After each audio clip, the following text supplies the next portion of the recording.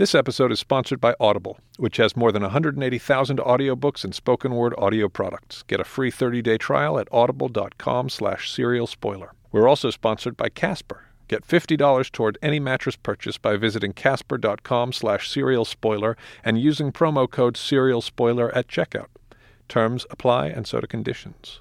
And by GE Podcast Theater. Have you heard The Message, an original science fiction podcast from Panoply and GE Podcast Theater? All of Season 1 is available now, so listen and find out why a 70-year-old alien recording seems to be killing people. Search for The Message on iTunes.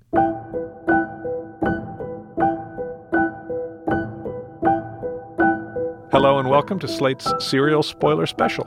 I'm Slate Senior Editor Gabriel Roth, and I'm here with Slate's Words correspondent Katie Waldman. Hi, Katie. Hi, Gabe.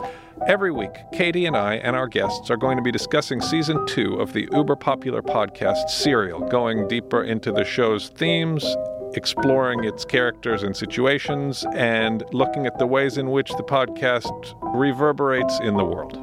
A little later, we'll also be joined by Brendan Kerner, who's the author of Now the Hell Will Start, One Soldier's Flight from the Greatest Manhunt of World War II, which looks at the case of Herman Perry, an American soldier deployed to the Indo-Burmese jungle who suffered an emotional breakdown, shot his lieutenant, and fled his battalion. I think you can see the connection. We'll talk to Brendan about where Bowe Bergdahl fits into the history of military desertion. But first, Katie, let's talk about some of the developments in this week's episode. What stood out to you? Well, I hope you're in full battle rattle, Gabe. That's what I wanted to say first. Well, I'm definitely not wearing the shit pants, Katie.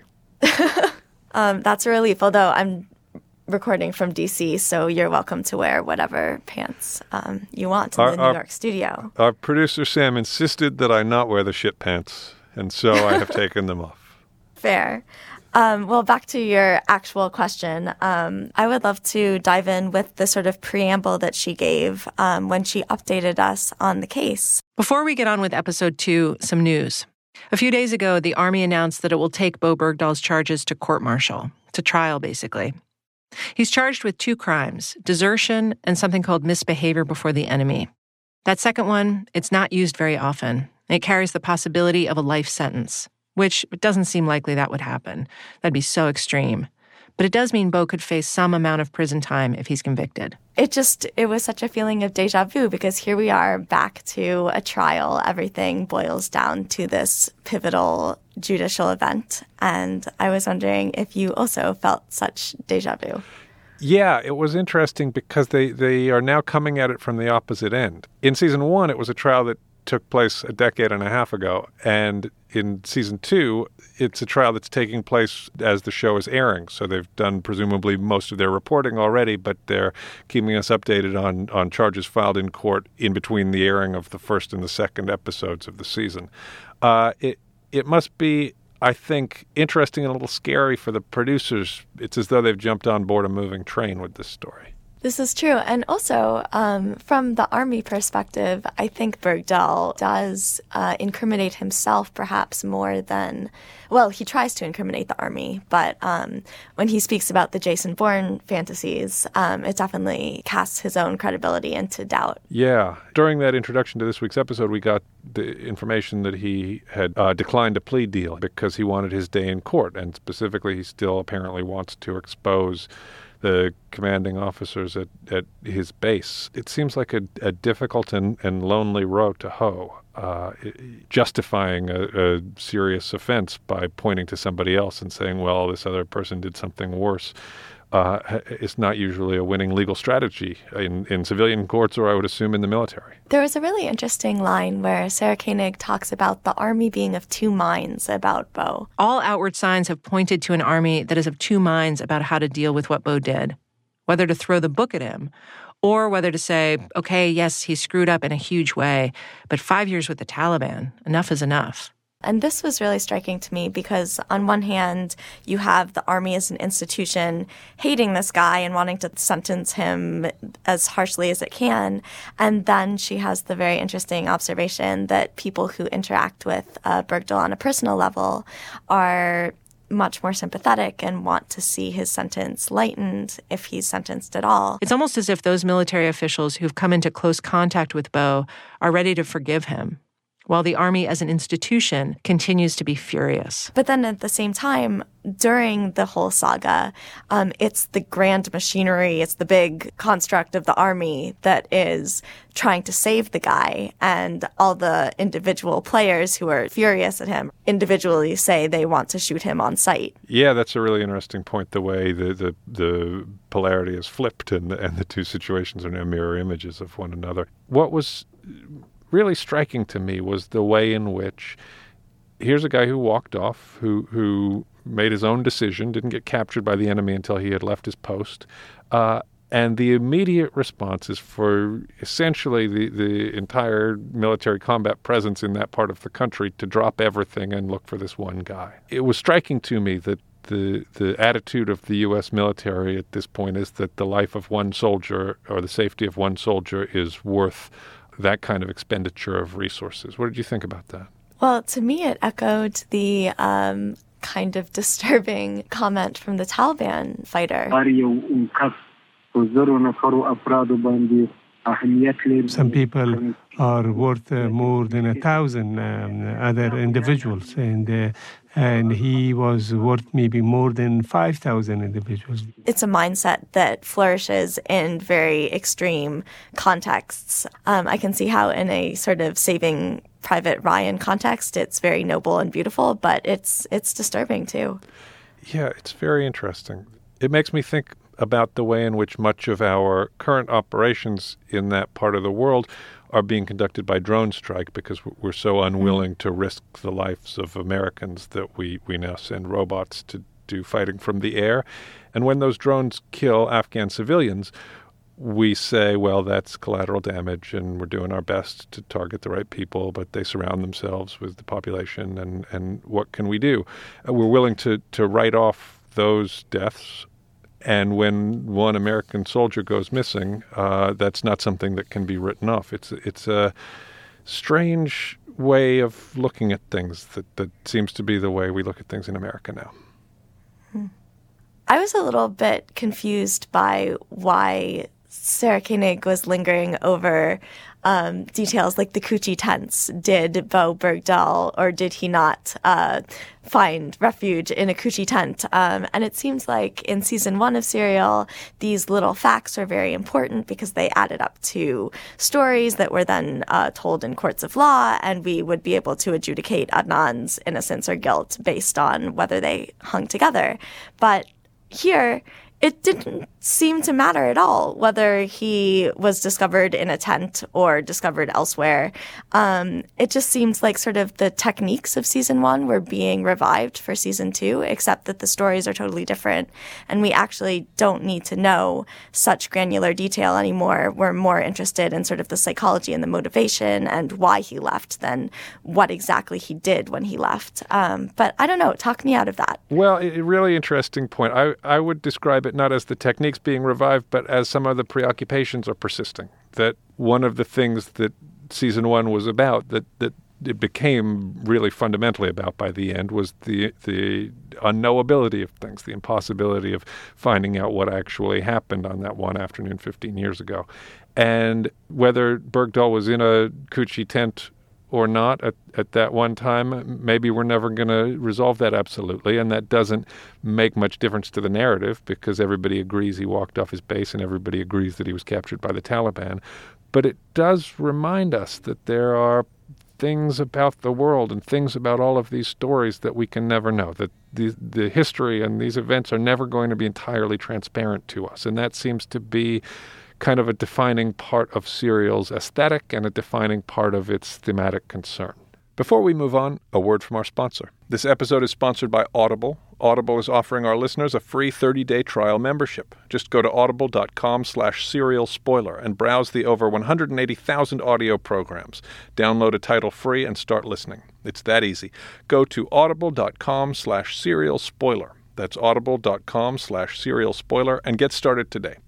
Audible content includes more than 180,000 audio programs from the leading audiobook publishers, broadcasters, entertainers, magazine and newspaper publishers, and business information providers. If you're interested in more true stories from Afghanistan, you might consider I Am Malala, the girl who stood up for education and was shot by the Taliban. The true story of Nobel Peace Prize winner Malala Yousafzai, who refused to be silenced and fought for her right to an education, nearly paying the ultimate price in the process. Start your free trial today by going to audible.com/serialspoiler. One thing that made me laugh is there's the anecdote about the orchard dance. Just to boost his morale and to cheer him up, we stopped at this winery and we did this little dance, traditional dance called a tan for him, so he can start eating. And a tan is an Afghan dance where typically there's a drum and you move in a circle in unison. So, yeah, apparently they did one for this frightened American soldier in a grape orchard. I felt my mind sort of getting into the mode that I would get in to read fiction. Yeah, absolutely. That sequence with the traditional dance is so striking, partly because it's almost like a culture clash comedy, right? You've got this terrified American soldier who's expecting to be killed at any moment, and his captors, they're not necessarily going to be super nice to him, but they're not going to kill him, and they don't want him to be terrified. And so what can they do to reassure him? And what they do is something that makes absolute sense in their culture and is just completely baffling in his culture, which is they take him to a vineyard and they do a traditional dance, which hard to imagine anything that would further estrange you from the situation that you were in. But they're doing their best in a way, so, you got to give them props for that, I guess. Well, but here's an epistemological question, which is, do you think that dance actually happened? Because if we're going to talk about the Taliban as a character or as a group of characters, I did not trust them for a second, because this seems like a transparent avenue for them to spin and for them to accomplish their PR goals. And you could see the stories sort of morphing. Sometimes he's aggressive and he is sort of fighting them off tooth and nail, and other times he's meek and desperate. Sure. The Mujahideen who they spoke to is probably not a reliable source, absolutely. At the same time, that particular piece of spin is a weird piece of spin, right? If you were really thinking in a sophisticated way about the effect that information was going to have on the people hearing it, you would probably figure out that doing a traditional dance that only confused the prisoner, does that really advance their PR goals? I don't know. It's endearing. It's certainly, it's a centerpiece in the narrative they're telling about how they're treating him kindly and as a guest rather than a prisoner. Yes, that's absolutely true. I agree that we don't know if the dance ever took place or not. Bergdahl said in the episode that he didn't remember any of that happening. At the same time, he also said that this was a time when he didn't remember very much. And it makes sense in a way that when everything has suddenly gone so strange and so terrifying, that your memory would stop functioning in a reliable way. And if something really strange happened to you, it would be hard to know if it was really happening or not. And bear in mind, this is a person who was probably not compos mentis when he decided to walk off of the base and into the Afghan desert. One reason that it seems not appealing to desert, one of the many reasons, is that the military structure is like this one bastion of order in an incredibly chaotic existence. And I can't imagine turning away from that in order to just go off into the moil and the chaos. But at the same time, if you found yourself in a situation where your commanding officers were not bastions of order, where the whole thing seemed to be capricious and poorly organized, it would be absolutely terrifying, right? You're in the middle of this chaotic situation, and then the infrastructure and the structure that's supposed to be protecting you and taking care of you and imposing some kind of order on the world around you is failing at doing that job. That it seems to be what Bergdahl was claiming prompted his desertion, and it's hard not to sympathize with that. Gabe, I have a question for you. As I am listening to this, I keep trying to connect to the various military characters. And with season 1, it was Adnan, and it was high school and crushes and classes. And I felt like that, the everyday listener could relate to this setting, even if horror is erupting in the middle of it. It's very familiar. But something about the Bowe Bergdahl story is just so alienating. It's very surreal. I can't imagine the life that these soldiers are living. And does that gap affect the way that you listen to the show? Yes, absolutely. And I know exactly what you're talking about as somebody who's never been in the military, but also doesn't really know anybody in the military. Our lives, I think, as members of the East Coast liberal media elite are pretty far removed from the experiences of most people who wind up in the military. At the same time, we've been sending people out to these parts of the world since very soon after 9/11 in 2001, when we first sent troops into Afghanistan.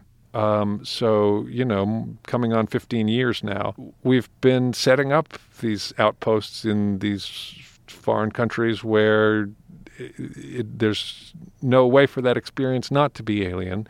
And we've been putting American citizens in those situations and not always doing right by them, I think.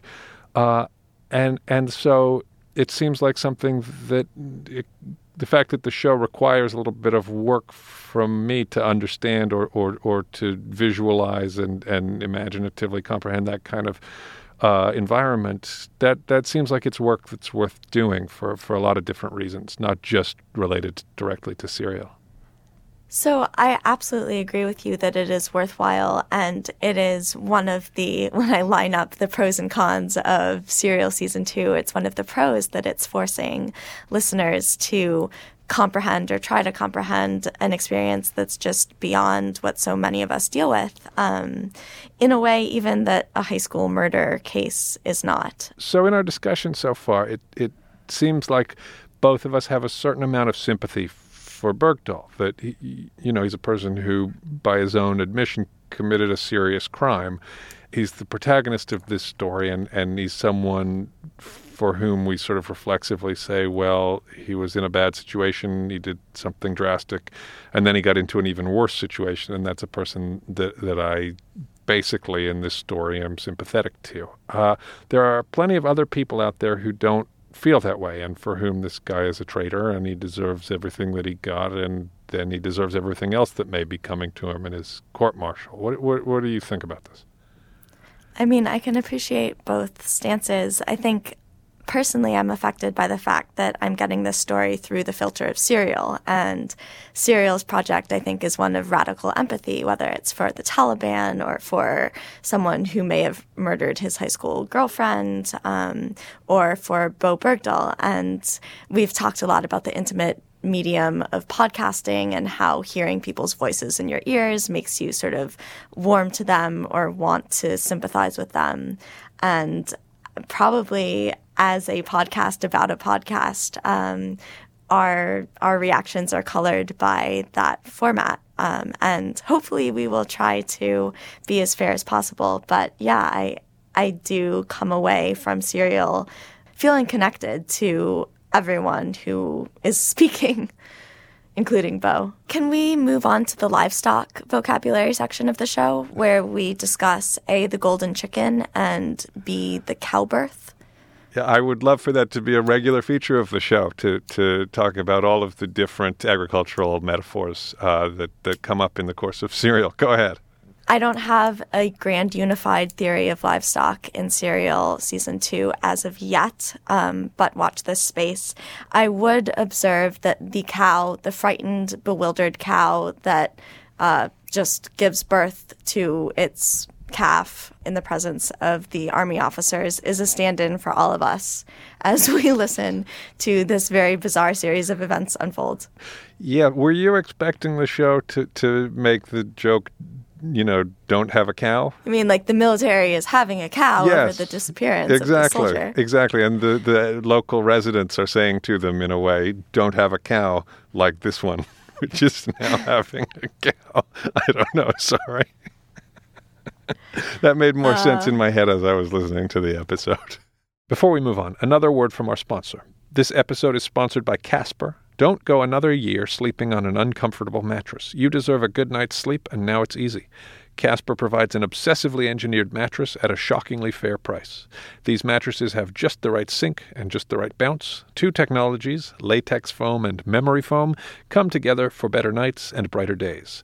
Even better is their risk-free trial and return policy. Try sleeping on a Casper for 100 days with free delivery and painless returns. These are American-made mattresses that are affordable, $500 for a twin-sized mattress and $950 for a king-sized mattress. Comparing that to industry averages, that's an outstanding price. Don't wait. Get $50 toward any mattress purchase by visiting casper.com/serialspoiler and using promo code serialspoiler at checkout. Terms and conditions apply. For the second part of our show, I want to bring Brendan Kerner into the conversation. Brendan is the author of Now the Hell Will Start, One Soldier's Flight from the Greatest Manhunt of World War II, and The Skies Belong to Us, Love and Terror in the Golden Age of Hijacking. Brendan, welcome to the show. Hey, thanks for having me. So, your first book, Now the Hell Will Start, was about the case of a deserter in World War II who disappeared into the Indo-Burmese jungle. Mm-hmm. When you hear about the case of Bowe Bergdahl, what parallels do you see? I think the first one is kind of the delusions of grandeur that they both had. In the case of Herman Perry, this is a man who had kind of had a nervous breakdown in the midst of his service in building the Lido Road through northwest Burma. And one day, when he was faced with the prospect of going to the stockade for disobeying a commander's direct order, he decided he would walk back up the road and return all the way to Calcutta, about 800 miles away. A completely grandiose and ridiculous plan when you break it down. But in the midst of this really harsh environment, in the circumstances he was in with this really tough beef with his commanders, it seemed feasible to him. And in many ways, when I look at Bergdahl's convoluted explanation of why he would go and try to walk to this other base to kind of bring attention to the way things were functioning with his unit, in hindsight, it seems ludicrous that he would attempt this, but in his world at that moment, it seemed perfectly reasonable. Brendan, Koenig said that in the 7 years of American presence in Afghanistan leading to Bergdahl's capture, there wasn't any precedent for the manhunt that happened afterwards. Was that the case also with Perry? Certainly the manhunt from Perry was by far the biggest in that section of the war. There was a complication that makes it very non-applicable to Bergdahl's case, in which that Perry, on his way trying to allegedly get to Calcutta by walking, he actually ended up shooting and killing one of his commanding officers who approached him and tried to apprehend him. So that was really the reason for this huge manhunt in the Indo-Burmese wilderness. But, it was different at that time. I think this whole credo of leave no soldier behind wasn't really quite in effect to the same extent during World War II, especially in kind of a military backwater like Burma at that time. You had, certainly many soldiers who died and their relatives didn't find out, whose bodies were not recovered ever. So this whole phenomenon, I think, of really having every soldier accounted for has become much stronger over the ensuing decades since World War II. Do you have any thoughts on why that might be? I think part of it is just that the sophistication of the management apparatus of the military. In World War II, things were very, very chaotic. You had a conscripted army. You had soldiers and commanders who were all very green and inexperienced. You didn't have the quite professional apparatus to manage day-to-day affairs. There was much more chaos. In our now all-volunteer, more professional, more technologically adept army, and we certainly have the capacity to track each soldier much, much better. How big a phenomenon is desertion in the war? Yeah, as I found out, it was incredibly common, much more common than it is today during World War II, and especially during Vietnam. Now, you have to draw a distinction between AWOL and desertion. I think at some points during Vietnam, there was an AWOL rate of close to 5%. But most of that was people going off base and then returning and being punished for it later. It wasn't people in forward positions walking away from units when they were under threat. So that's much more rare. But certainly it happened with great frequency in past conflicts and has always been treated very harshly by my military commanders. In World War II, there were several soldiers executed for crimes that included desertion. Maybe they committed a rape or a murder and also were convicted of desertion at court-martial. For example, Herman Perry was convicted of murder as well as desertion. Both are death penalty offenses. There was really only one soldier during World War II who was executed for desertion alone, and that was this man, Eddie Slovik, really a boy. I think he was about 18 years old when he was shot in Europe. I believe on Eisenhower's direct order. He's somewhat well known because there was a pretty bad movie of the week made about him in the 70s with Martin Sheen. I'm too nervous and too scared to serve in a rifle company, sir. Will his decision not to fight become his worst nightmare? You might even get a death sentence. Desertion in time of war is a capital offense. So certainly it's always been treated very harshly in times when a unit is under stress and threat and someone walks away. It's been punished in order to maintain cohesion, which is so critical to military success in the field. So were you not shocked to hear the interviews with people in Bergdahl's unit who said, yeah, I would have shot him on sight? Absolutely hated him. That's Mark McCrory, a specialist in the 501st, but a different company from Bo. It was like, well, if we see him, he's not going to last, Like, seriously, or just kind of blustery, like, I'm really pissed? Or do you really think, like, it's possible he could have gotten... You do? Yeah. That seems so alien to me, but I can imagine that within the culture, the military culture that you're describing, that's not really a far afield statement. Yeah, no, it wasn't shocking at all. I think that's pretty much par for the course. I mean, you have to understand these are men who are bound to each other and depend on each other to survive in extremely hostile environments that you and I really can't even begin to fathom. And for someone to walk away from that and to really reject the brotherhood they feel, with their fellow soldiers is really a grave, grave crime. So I can totally understand the impulse his comrades had toward violence. One of the things we see as contributing to what he did was his heroic self-image, his delusions of grandeur.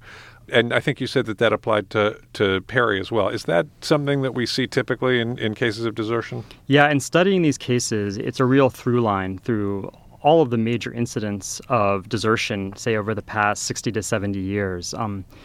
When I first started listening to this season of Serial, the first case that popped to mind wasn't necessarily Herman Perry, but it was actually this man named Charles Robert Jenkins, who wrote a memoir a few years back called The Reluctant Communist. He co-wrote with a good friend of mine, the late, great Jim Frederick. Jenkins was a soldier stationed along the DMZ in Korea in the 50s, and he, like Bergdahl, really started to have an emotional break of some sort and really became disillusioned with what he was doing there and hatched this completely delusional plan where he was going to walk across the DMZ or demilitarized zone, surrender to the North Koreans. The North Koreans would then hand him over to the Russians, and the Russians would send him back home in a prisoner exchange. So that was his whole scheme for how he was going to get out of his situation. That's a heck of a bank shot. Yeah, well, as he admits in his memoir, he says, I know this sounds crazy to people reading this in 2000 whatever, but at the time, this is what I firmly believed. I was a boy, I believe he's from West Virginia, not sophisticated or well-traveled at that point in his very young life. Didn't know anything about international relations and the fact that Russia and North Korea weren't friends, and really assumed that this would be his ticket home. And I think that the line he uses in the book is that I wish I'd known that North Korea was just one big demented prison. And he was actually kept there for decades, many decades, and actually forced to act in movies as the Yankee imperial aggressor and teach English in military academies. It's really a great book and a crazy story, and really a great example of the kind of delusional thinking that a lot of these deserters have when they hatch their plans that are detailed in the specifics about how they're actually going to get away from their base, but in terms of the long-term game plan, make very little sense. Yeah, and it's also so funny because desertion, from at least an outside perspective, seems like one of the least swashbuckling and heroic and grandiose things that you can possibly do. It's retreating from the fighting, right? So do you think there's any tension there in the way these soldiers conceive of themselves? Yeah, I certainly think there's narcissism is a strand, that it's all about them, and I think there's very little empathy for what their comrades are going to feel. And I think, secondly, a lot of these desertion cases are rooted in personal grievances, often with commanders. And this actually comes up in my second book, The Skies Belong to Us. One of my main characters is a man who went AWOL during Vietnam. And one of his big reasons was that he had a dispute with one of his lieutenants over the fact that he hadn't been paid for some certain time. So it was really a financial dispute and a dispute about rank. Something very bureaucratic and to us seemingly petty, but he actually chose to go AWOL over that. And that's when you usually scratch beneath the surface of a lot of these desertion and AWOL cases. There's some kind of very deeply personal, particular conflict between the person going on the lam and someone who's above them in the chain of command. And am I right in thinking it's that conflict that alienates them from the military unit that they're serving in and stops those sort of bonds that keep most soldiers from deserting, from holding them back? Yeah, and it's interesting because I think a lot of times when they talk about it later on, or even in the moment when they write letters home, they'll talk about more kind of political grievances and the fact that they're disillusioned with the purpose of the war or what have you. But when you really scratch beneath the surface, you will find that, more often than not, there's something more about some very bitter personal dispute, and the political rationale is kind of a cover for that. It seems to me that anybody who was in a military situation would want desperately to get away from it, and if you don't have that feeling of solidarity holding you back, you would just be looking for an opportunity. That's the thing about the military, especially once you've been deployed, is that, backing out of it at that moment is not an option. You have to go in it with eyes wide open. By the time you're in the field, you can't change your mind. That's the bargain you strike. It's certainly in an all-volunteer force. It's a little bit different when you've been conscripted, as happened in World War II with Herman Perry. You can kind of be more understanding of why someone would all of a sudden decide, I don't want to be part of this. But when you volunteer and you go through basic training and you know kind of what the score is and you've taken your bonus check up front and all those things, once you're in for a penny, you're in for a pound. This is fascinating. Thank you. Oh, thank you. I appreciate it. Before we move on, one more word from our sponsor. The Serial Spoiler Special is brought to you by The Message, an original science fiction podcast from Panoply and GE Podcast Theater. Now that Season 1 has wrapped up, the producers, cast, and crew would like to thank the millions of people who listen to this unique hybrid of 21st century audio storytelling and old-fashioned radio serial. And if you haven't heard it yet, all of the first season is still available. Find out why a mysterious 70-year-old alien transmission seems to be killing people. Search for The Message on iTunes, Stitcher, or wherever you get your podcasts. Before we go, we wanted to share some of the responses to Episode 1 that we received from our listeners. To start, here's a voice memo from John. As you might remember, I suggested last week that Koenig's use of the children's book Zoom to characterize the Bergdahl story is reminiscent of those paranoid thrillers from the 1970s where we uncover a conspiracy that goes all the way to the top. John wonders if high-level government officials will ultimately feel compelled to weigh in on this season of Serial. I think a lot of this season is going to be looking at individual parts and can keep zooming back. We heard a little soundbite from Obama at the beginning of this episode. That seed is planted. I really would not be surprised if we heard from Obama or some other high-level official by the end of this series. Serial now is a prestige program. It was not Season 1, at least when it started, but now, Sarah can pull that kind of weight. So I think Zoom is a clue. I think that's what this season is, and I think that's what it's going to be. That's very interesting. I would just add that he seems absolutely right about Serial's ambition, that it sort of charged into Season 2 with clips from the leading Republican presidential candidate and from John McCain and from POTUS. And this is a big podcast, and they know it. And I think that they're sort of throwing their weight around by taking on such a sprawling, important story. It would be a classic end of his second term Obama move to appear on Serial. That would just be the most Obama thing ever. I don't think it's going to happen because this is a live situation for the military and he's still the commander-in-chief, and I think it would be a little complicated. But I bet he wants to. Next, a listener named Jim felt there was a critical omission from episode 1. Yes, storytellers, the folks at Serial, barely, if ever, put a bad foot forward. And I think they came out of the box very strong on the new season. There was one critical area, though, that I thought that they undersold in the first episode that needed more substance behind it. And that was the very specific reasons for why Bowe Bergdahl saw mismanagement of his military career and of the operations that he experienced in Afghanistan.